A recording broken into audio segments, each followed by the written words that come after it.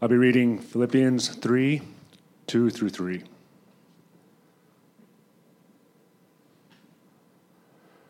Look out for the dogs. Look out for the evildoers. Look out for those who mutilate the flesh. For we are the circumcision who worship by the Spirit of God and glory in Christ Jesus. Put no confidence in the flesh. This is the word of the Lord.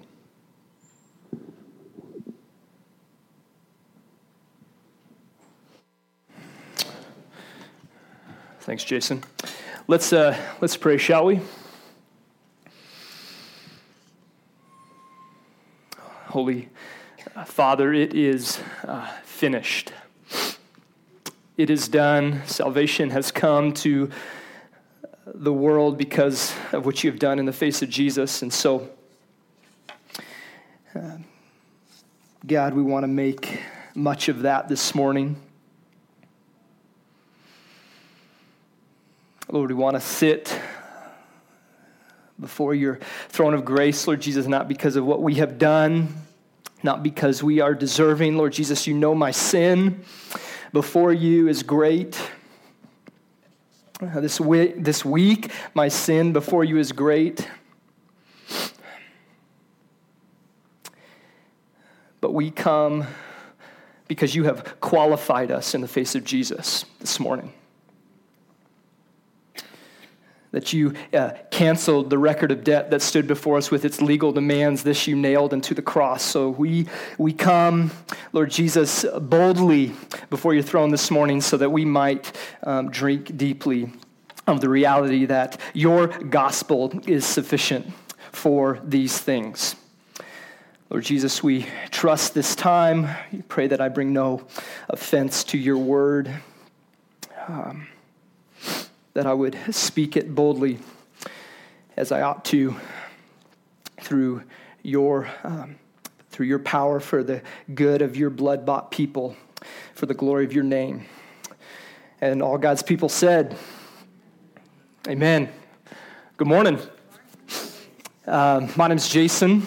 I'm happy to be here this morning with my family of families, this church family. Take that for granted a lot, most Sundays, actually, that we're a family of families. If you're new with us this morning, we are continuing our journey through the book of Philippians. We've entitled this series, Press On, and we find ourselves in Philippians chapter 3, verses 2 and 3 this morning. If you weren't able to be here last week or weeks prior, I'd encourage you to hop online and listen to those messages. This book is one book with a large theme centered on one person, and that's Jesus. And so I just know that you'd be stirred and encouraged by going back and listening to any of those that you missed. So just submit that to you.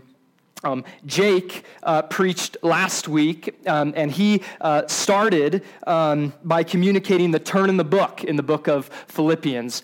Most of Paul's letters has like two large parts to it. The first is who we are, largely because what God has done for us. And then the second part of his books are usually the so what factor. Okay, this is who God is. This is who we are in relation to God. So what? We are turning the page into the so what factor last week, and we're going to continue down that road as we move into the rest of Philippians. They're generally not new ideas. Spoiler alert, they're just not really that new. Right? Because that's not the purpose of the letter.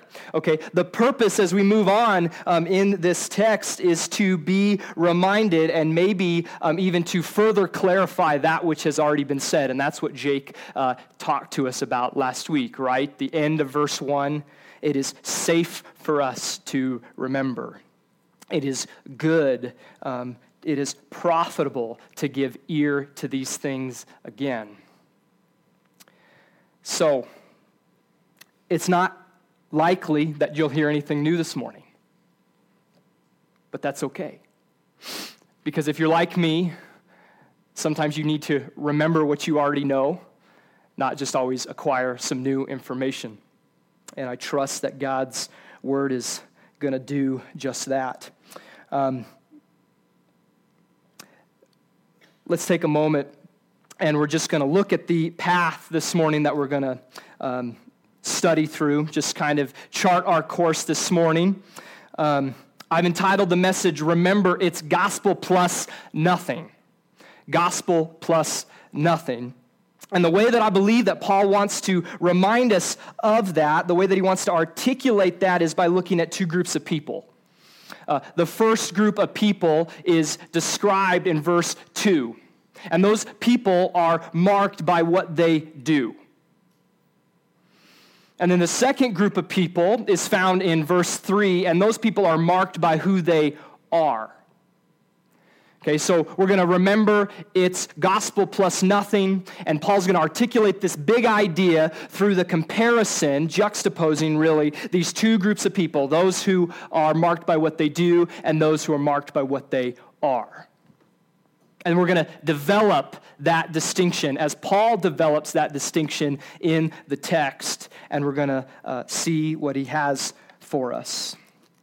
And hopefully,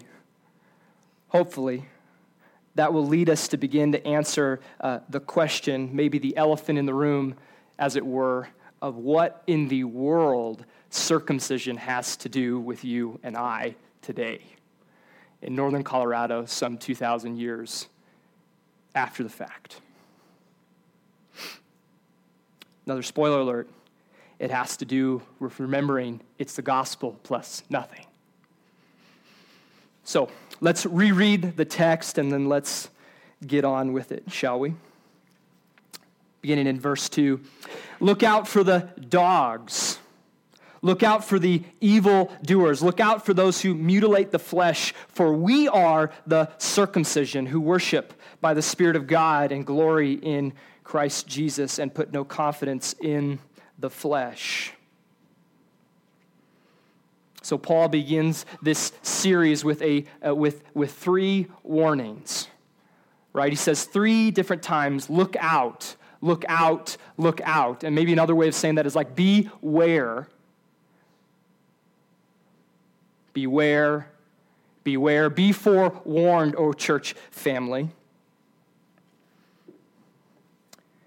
How do you hear those words this morning? These words of warning. Where's your heart at in relationship as you hear that?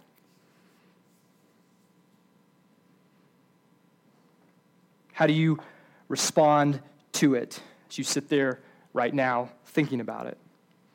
I mean, there's a lot of different ways to think about warnings, lots of different responses to the idea of being warned. Some of us are okay with it, and some of us, if you're like me, don't like it. Just like there's something about me in my own flesh, I just don't listen to warnings well. It's just not me. How do you respond to the idea of being warned?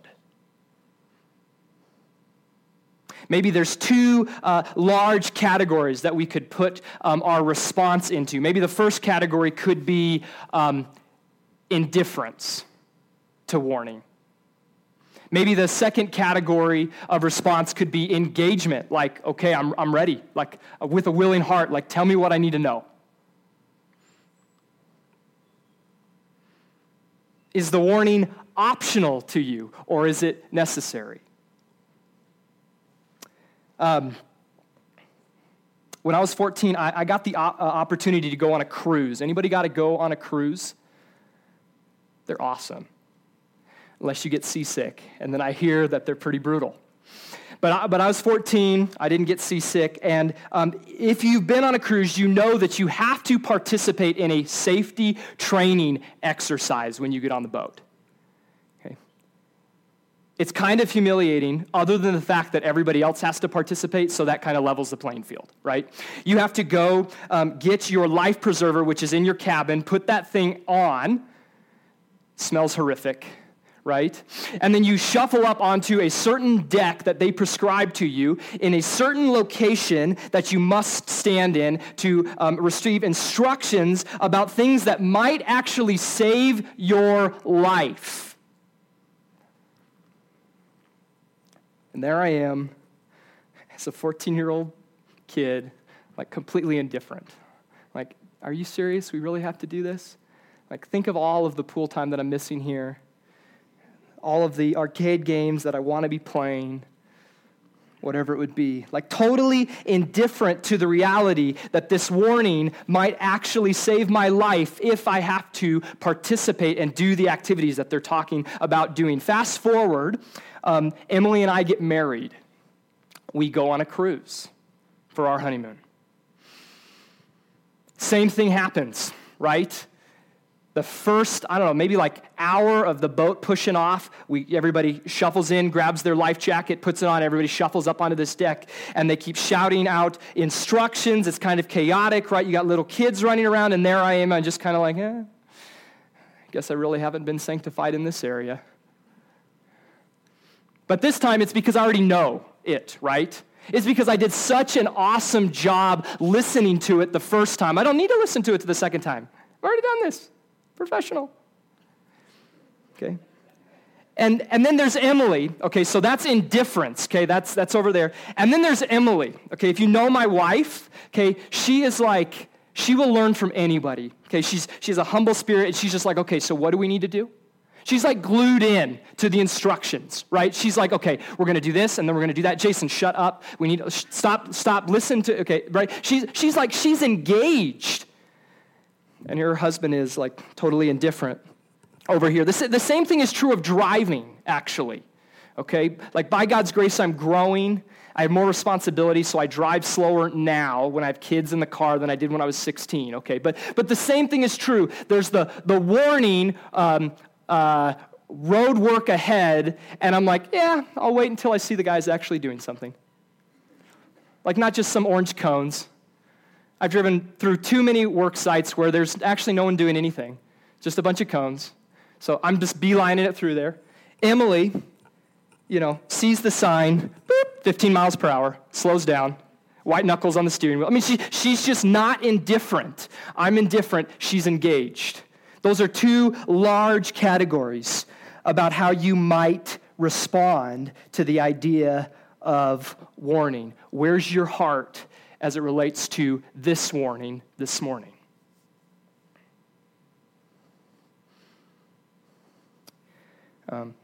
I shared at our pastor's meeting this week that I am in a place of indifference, if I'm honest.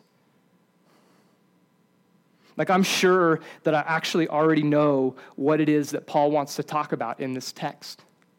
Like, I wasn't that excited to teach on it. Maybe you're not that excited to listen to me teach on it. However, maybe you're more like Emily, and this warning is going to be well received. You feel ready, and you're open to hear it. And I would submit to us all that regardless of how you answer that question, how do you hear the warning, how you answer that question this morning might give you some indication about where your heart is at in relation to the gospel. I know that is true for me this week. And so, remembering it's gospel plus nothing may have more to do for my ears than for yours. But I trust that regardless of where you are this morning, that the ultimate remedy for you, the ultimate remedy for my indifferent spirit,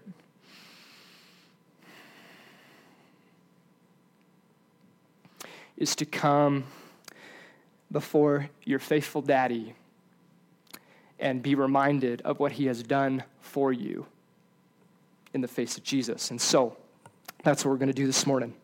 We're going to remember it's gospel plus nothing. And Paul expresses that big idea by that comparison that I talked about earlier, this comparison between two groups of people. We're going to look at the first group of people found in verse 2, those that are marked by what they do. Verse 2, look at it again. Look out for the dogs. Look out for the evildoers. Look out for those who mutilate the flesh.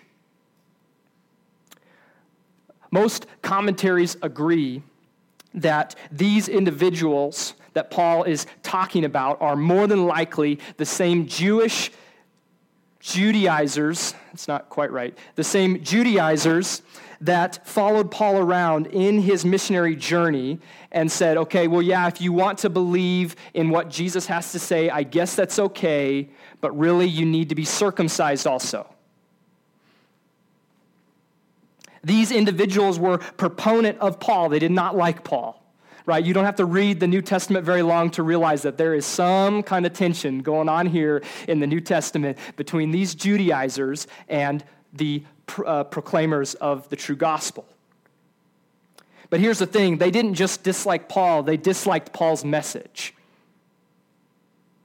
The message of salvation by faith in Jesus Christ. This message, the gospel, wasn't just like some small thorn in their side, actually. I mean, it's rooted so much deeper than that. And so to do a quick 30,000-foot view, if you're an Old Testament scholar, you are going to be frustrated with my quick jump over this history, but we only have 35 minutes, so what are we going to do? Okay, so we need to understand this conflict between the gospel and the idea that you need to be circumcised to be saved, to be called people of God. We've got to go back to the Old Testament, so that's what we're going to do.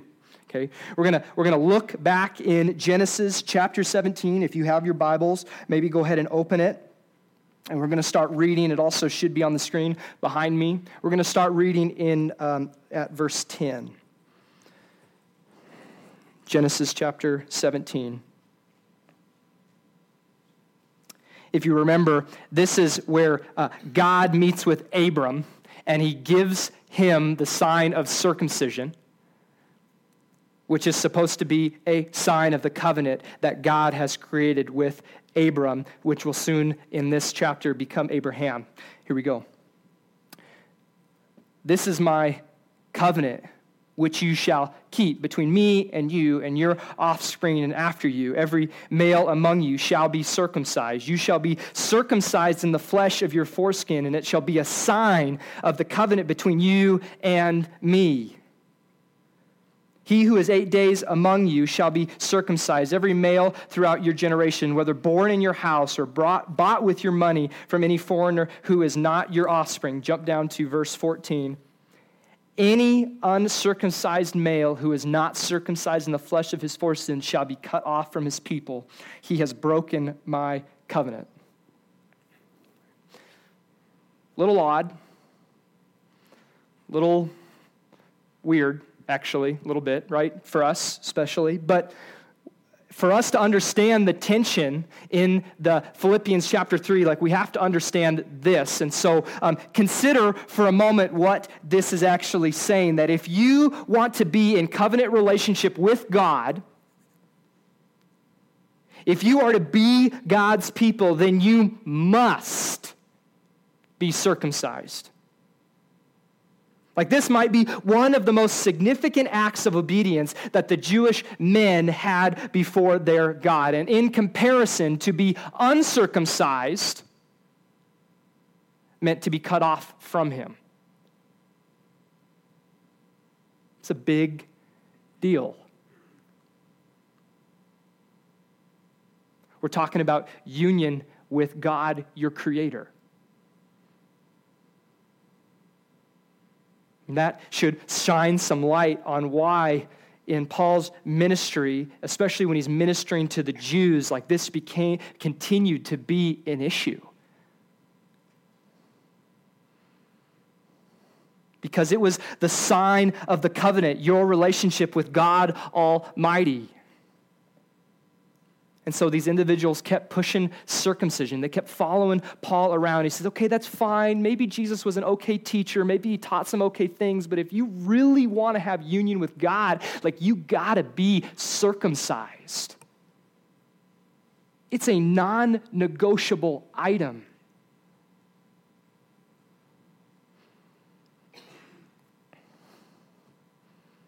But here's the issue. Circumcision was meant to point towards something else. Okay? Circumcision wasn't the end-all, be-all thing. Okay, it was supposed to point forward to the covenant relationship that individuals might have through union with Christ, right? That's what Paul says here in verse 3, right? For we are the circumcision. Paul tells us here, as well as in other places in the New Testament, that if you have called on the name of Jesus, that if you have trusted in his life, his death, and his glorious resurrection for the payment of your sin before a holy God, then you are the true circumcision. Colossians 2, verse 11, right? In him also you were circumcised with a circumcision made without hands by putting off the body of the flesh by the circumcision of Christ. That's you, believer. Now, Paul uses some interesting irony here to compare these two groups of people. You see that? It's kind of ironic, right? That Paul calls them mutilators of the flesh. See, Paul doesn't call those who preach circumcision, or maybe we could say gospel plus circumcision, as those who are circumcised. That's not how he describes them in this text. He calls them mutilators. Now, Paul, why'd you have to go do that? Like, why did you say it the way that you said it and not just that you are circumcised? Because Paul understands that by preaching the gospel plus circumcision, that they're placing their trust in what they do. And by trusting in what they do is an inevitable sign of their destruction. Catch that? That's why he calls them mutilators, because they trust in what they do, and that road leads to death and destruction for them.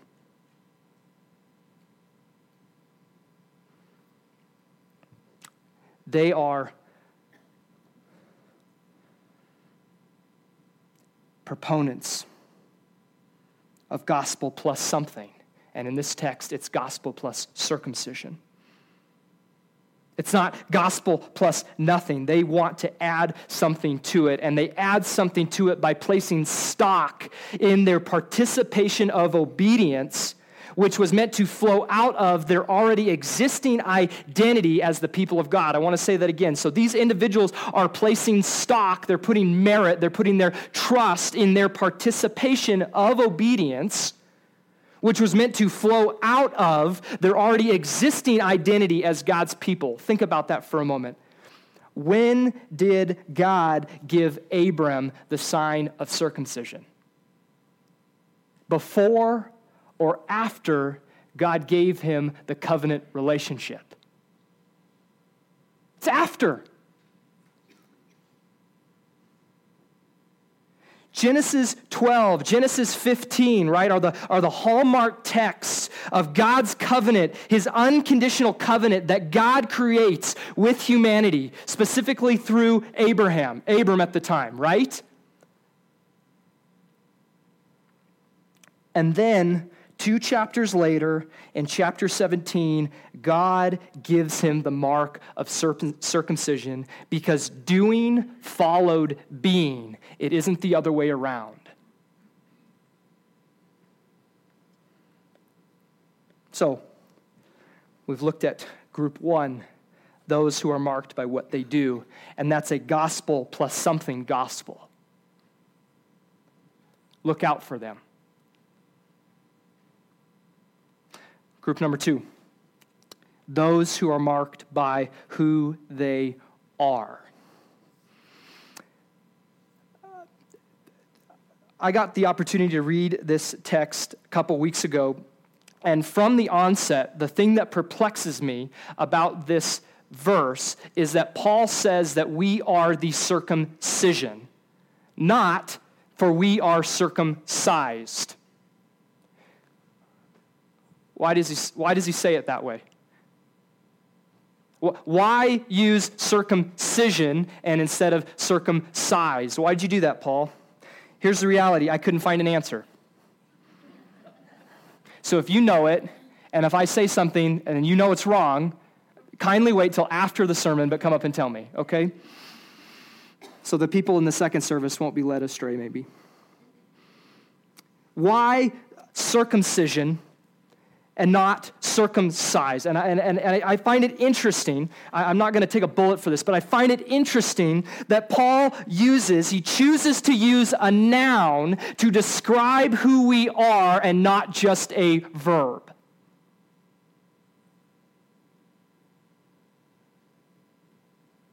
That if you are a follower of Christ, if you've turned from your sin and you've placed your trust in Christ alone by faith alone, then this is now what you are.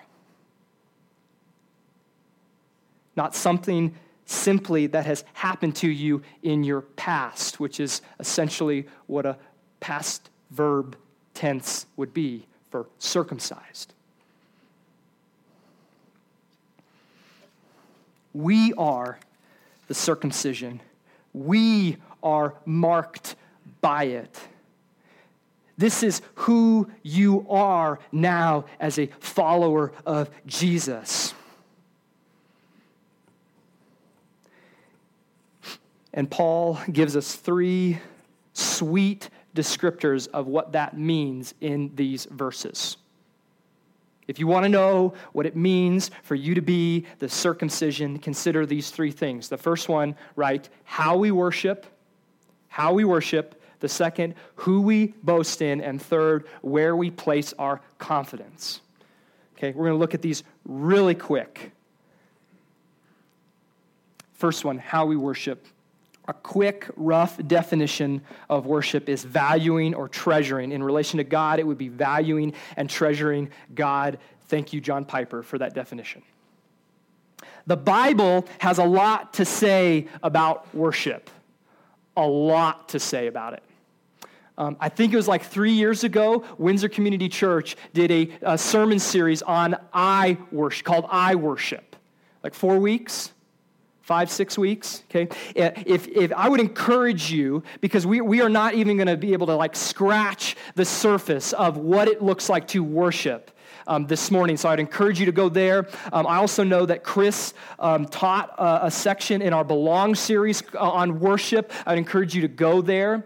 You will be blessed tremendously by it, even if you are here to marinate in that again. But we're just a few quick observations about the idea of worship as it relates to being the circumcision. 3 things, really. First, worship ought to be expressed outwardly by the way that we live our lives. Romans 12, verse 1. I think that this is actually the text that I worship came from, if I remember correctly. Romans chapter 12, verse 1. I appeal to you, therefore, brothers, by the mercy of God, to present your bodies as a living sacrifice, holy and blameless, acceptable to God, which is your spiritual worship. It's out there. Okay? Second, true worship is not just external. It's just not out here. It's also expressed within a person. Okay? Matthew 15, verse 8. Jesus is speaking, he says, these people honor me with their lips, but their heart is far from me, because true worship has its impetus, and it comes from the heart. True worship. Third and last, told you these were quick. True worship is only possible by the work of the Holy Spirit. John 4, 23 through 24. But the hour is coming, and is now here, when the true worshipers will worship the Father in spirit and truth. For the Father is seeking such people to worship him. God is spirit, and those who worship him must worship in spirit and truth. True worship only happens by the empowerment of the Holy Spirit to you who are the circumcision. We are the circumcision. How we worship our God through our actions and our hearts empowered by the Spirit of God. Quick and dirty. Second point, Third point, these two phrases. So we just looked at how we worship. Now we're going to look at who we boast in and where we place our confidence. I'm perplexed by this a little bit. Initially, a lot, actually. Is why does Paul use both phrases? We boast in Christ and we place no confidence in the flesh. Like, aren't those the same thing? Like on face value, I actually thought those were just like different sides of the same coin. So, Paul, are you restating something for the sake of clarity, for the sake of repetition? Like, what are you doing there? And I luckily, by God's grace, asked the question, well, how do you define boasting? Like, what does that word even mean? And then what does it mean to place your confidence in something? What does that mean? And so I think as we get a definition, this will actually create a lot of clarity. So the boasting is expressing pride in one's accomplishments. Expressing pride in one's accomplishment. And confidence, really just butchered that. Boasting is expressing pride in one's accomplishments. Man, it really could have confused you. In one's accomplishments. Placing our confidence is the feeling or belief that you can do something well. So we're boasting in one's accomplishments, and we have a feeling that we can do something well. So what does that all mean together as it relates to the reality that we are the circumcision? Here's what Paul is saying. That if you are the circumcision, that you're marked by who you are, and that means that you're a person who expresses pride in the accomplishments of Christ. And that's not the same thing as saying that we don't place confidence in our ability to do things well. Those are different things. Let me say it a different way. Paul is saying that we place pride in what Christ has done, and we don't pretend to think that we are now capable within ourselves to carry on in the flesh. Both distinct parts, boasting in Christ and acknowledging our insufficiency, are necessary for us to be saved, actually, if you think about the gospel. They are necessary to be redeemed and called the circumcision. Because we are the circumcision. We are marked not by what we do ultimately, but ultimately by who we are. And who we are is all because of the gospel. The glorious person of the gospel, who made us the circumcision, who causes in us to worship, right? To boast in Christ and place no belief that we can do any of that on our own. Gospel plus nothing.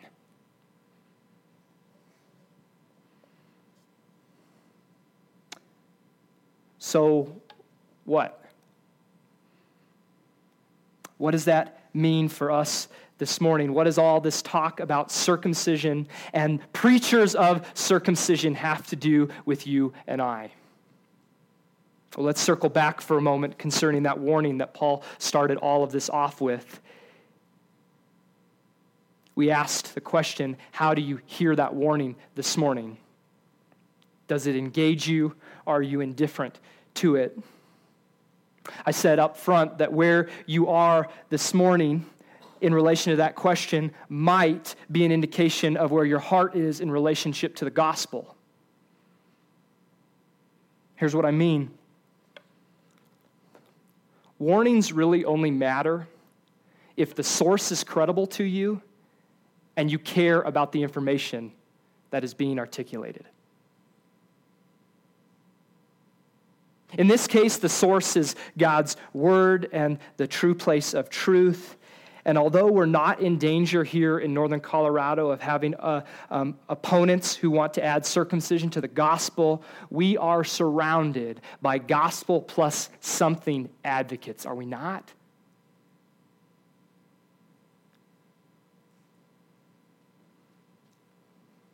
So I think we could say that the warning is very pertinent to us this morning. We're going to do something a little different.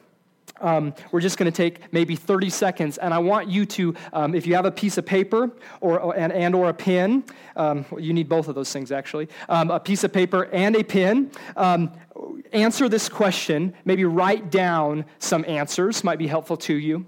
Okay, what are ways that you see people adding to the gospel today? We're going to take 30 seconds, write a couple of those things down, and then we're going to move forward and wrap this up. Just take a couple moments. What ways do you see people adding to the gospel?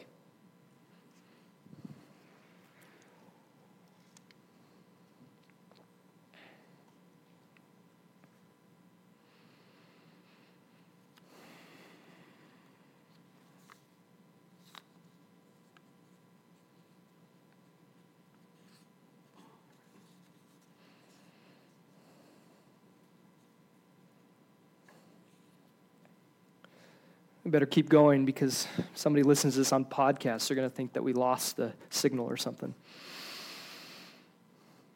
As Emily and I thought and we dialogued about that question, what are people adding to the gospel today? What are things that Emily and I add to the gospel? What are things that we're seeing other people add to the gospel? There arose a question out of our conversation, and the question was this.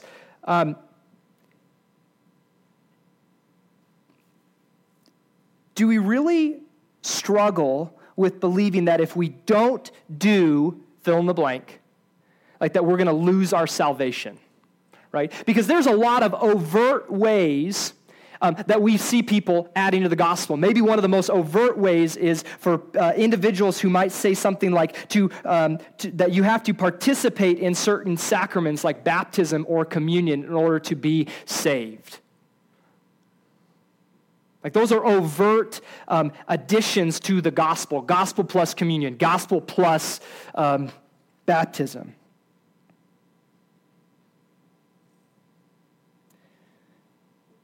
And I think as Emily and I, as we're talking about this, like, do we think that there's things that we add to the gospel that if we don't do them, we wouldn't be saved? And I think the honest answer is like, no, we don't actually struggle with that. Like maybe you do. But we don't struggle with that, at least on the face value. And here's what I mean. Maybe you can relate to this a little bit better. We trust that God has saved us. Emily and I trust that.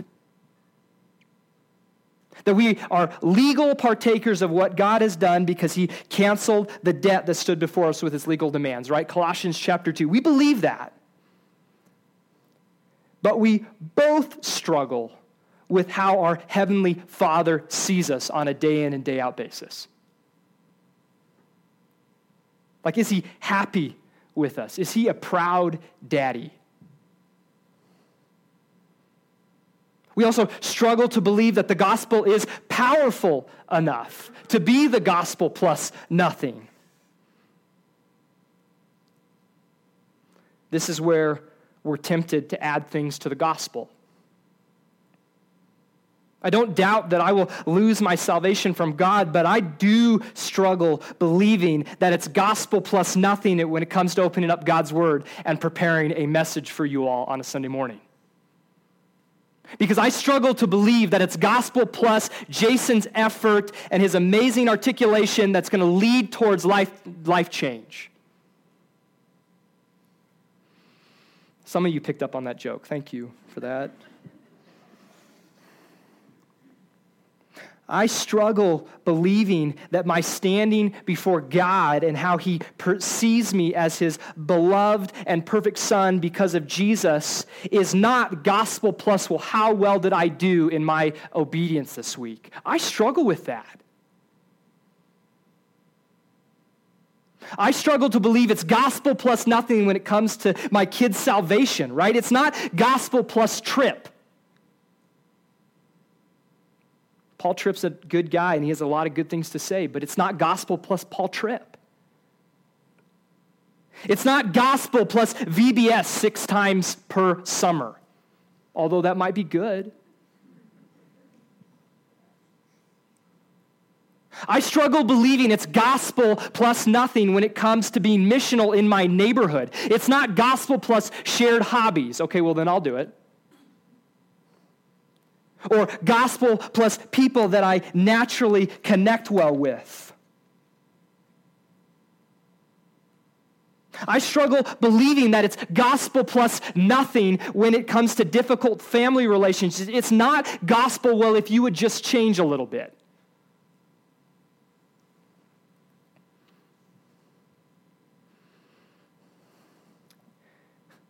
We can add things to the gospel, not believing that it's sufficient in and of its own right. Do we not?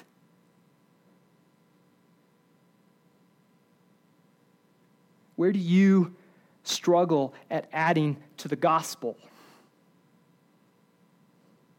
Maybe for you, it's gospel plus the number of times you come to church. Maybe it's how many Bible studies you go to, the amount of money that you give. Maybe it's gospel plus parenting outcomes, or gospel plus your kids' obedience, or gospel plus the music that you listen to, or gospel plus serving in this church, or gospel plus the perfect gospel presentation, and then people will get saved.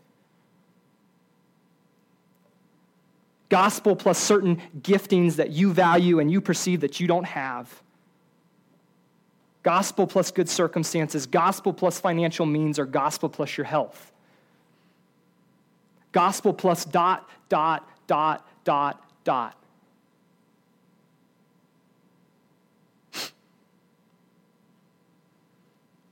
list is long, and they don't always have to be obvious to everybody else. This is why Paul gives us the warning the way that he does, the beginning of verse 2. Look out. Remember, it's gospel plus nothing. Look out, church, body, all of you who desire to press on for the advancement of the gospel. Don't let our identity of who we are be usurped by what we do. Amen? Let us be people who would champion that it's gospel plus nothing. And we get to do that together. Amen? Amen. Let's pray. We'll continue to worship the King of Kings.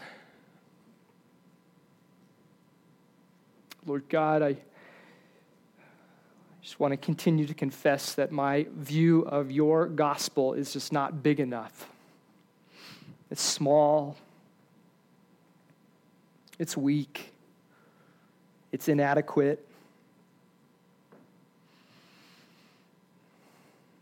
That I can, because I do not believe that it's sufficient, not just for salvation, but for the power to get people to salvation, that I might add things to it. Lord Jesus, I just confess that to you.